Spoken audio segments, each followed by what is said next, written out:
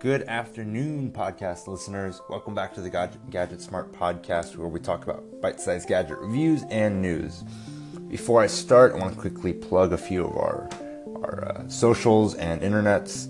So on the internet, we're gadgetsm.art. That is gadgetsm.art. On the Twitters and Facebooks, we're Get Gadget Smart. That's at Get Gadget Smart, where you can find our podcast information. The website, you can find how to subscribe to our newsletter, where I give a little more information about the news that we talked about and what the podcast what I thought about the podcast. So today I want to talk about Google's Pixel 2 fall event. So they announced a lot. It was 2 days ago, I believe now. It was, 2 days ago. I kind of held off. I wanted to see what everyone was saying about the gadgets, what The Verge wrote about, like Android Authority and Android Police. So everything's out, but let's quickly go through and recap what was announced.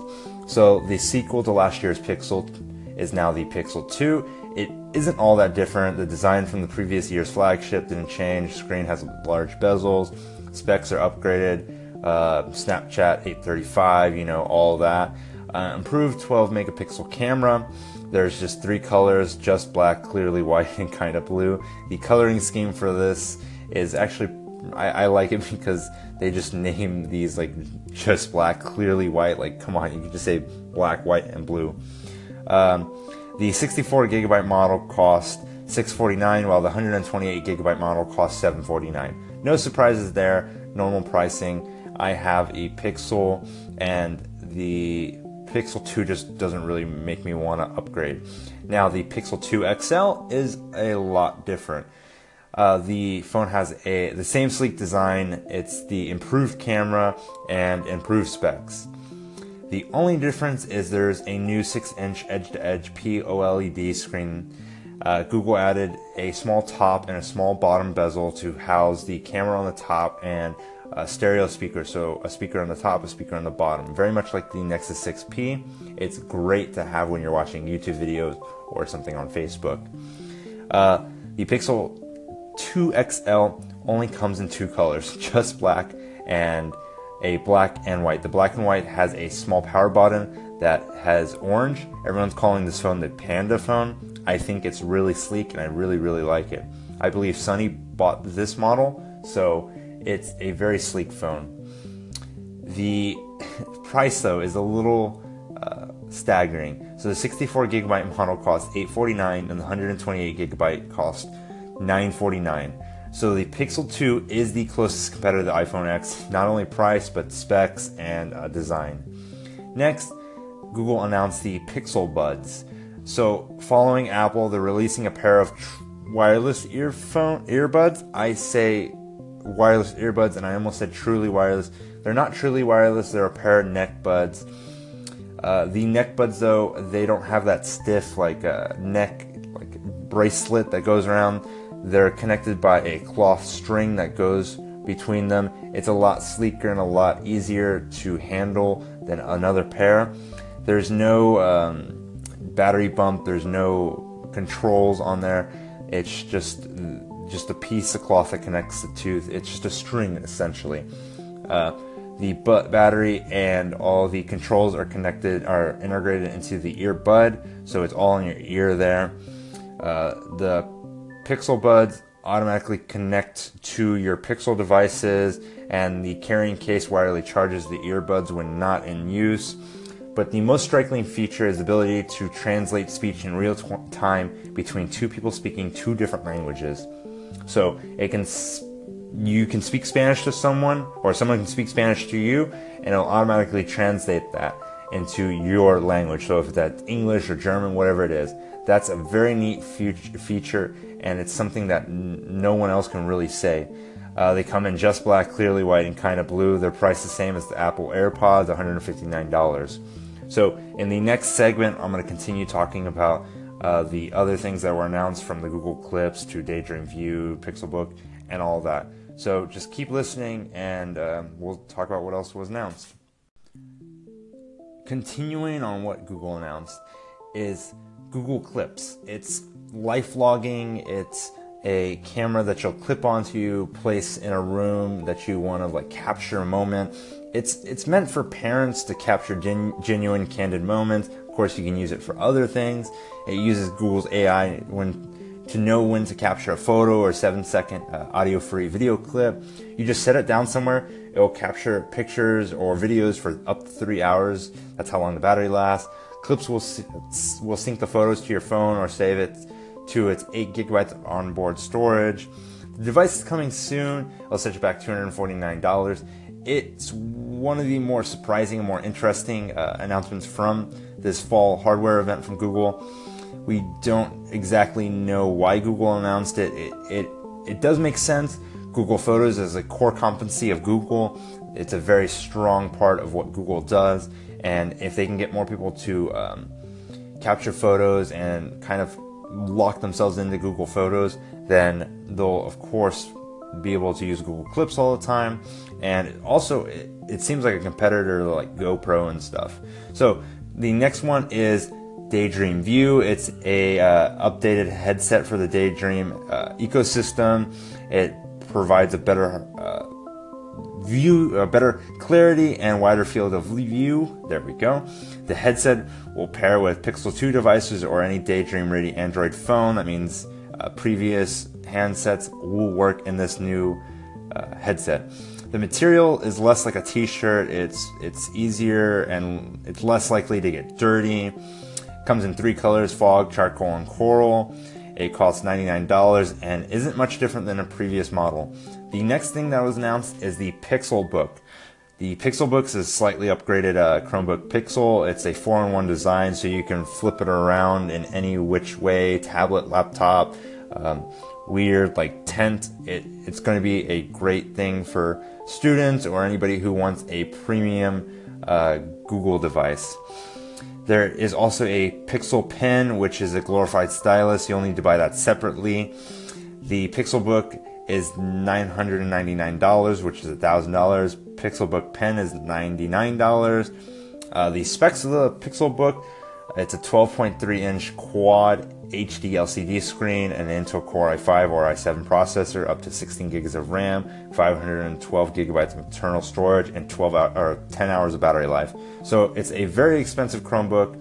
A lot of people don't know why Google's still doing this high-end Chromebook. It kind of makes sense, but at the same time they say Chrome's a lightweight browser and they're putting i5s and i7 processors in the laptop. It seems a little weird. The Google Home Max is a HomePod competitor that comes with a 12-month subscription to YouTube Red / Google Play Music. The Home has dual high excursion woofers, custom 0.7-inch tweeters, and an acoustic brace. There's also dynamic sound, so it'll sound the best no matter where you place it. It's just a HomePod competitor. It's a premium Google Home. It's a speaker at its core competency. So Google Home Max launches December, same time around the HomePod. It'll cost $399. It comes in chalk and charcoal colors. The other announcement is the Google Home Mini. The Mini is a hockey puck size Google Home. It's $49. It's the cheapest Google Home that will go into your home. It's the smallest speaker too that you can get from Google. It won't disappoint though. With 360-degree sound, it will impress anyone.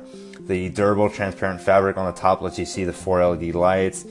Just like the original Google Home OG, you can tap on the top of the speaker to pause music, adjust the volume, or talk to the assistant. The Mini will help people put Google Home in every room in their home without having to spend thousands of dollars. So it's a great device. It's a great idea. They're following Amazon with the Echo Dot. This is their Echo Dot, and we'll see what Google has to do. In the next segment, I'll quickly just recap what happened and talk about what I think and if I'm going to upgrade my phone. So just stay tuned. I know it's a long 15-minute podcast, but I appreciate you guys. Google announced a lot.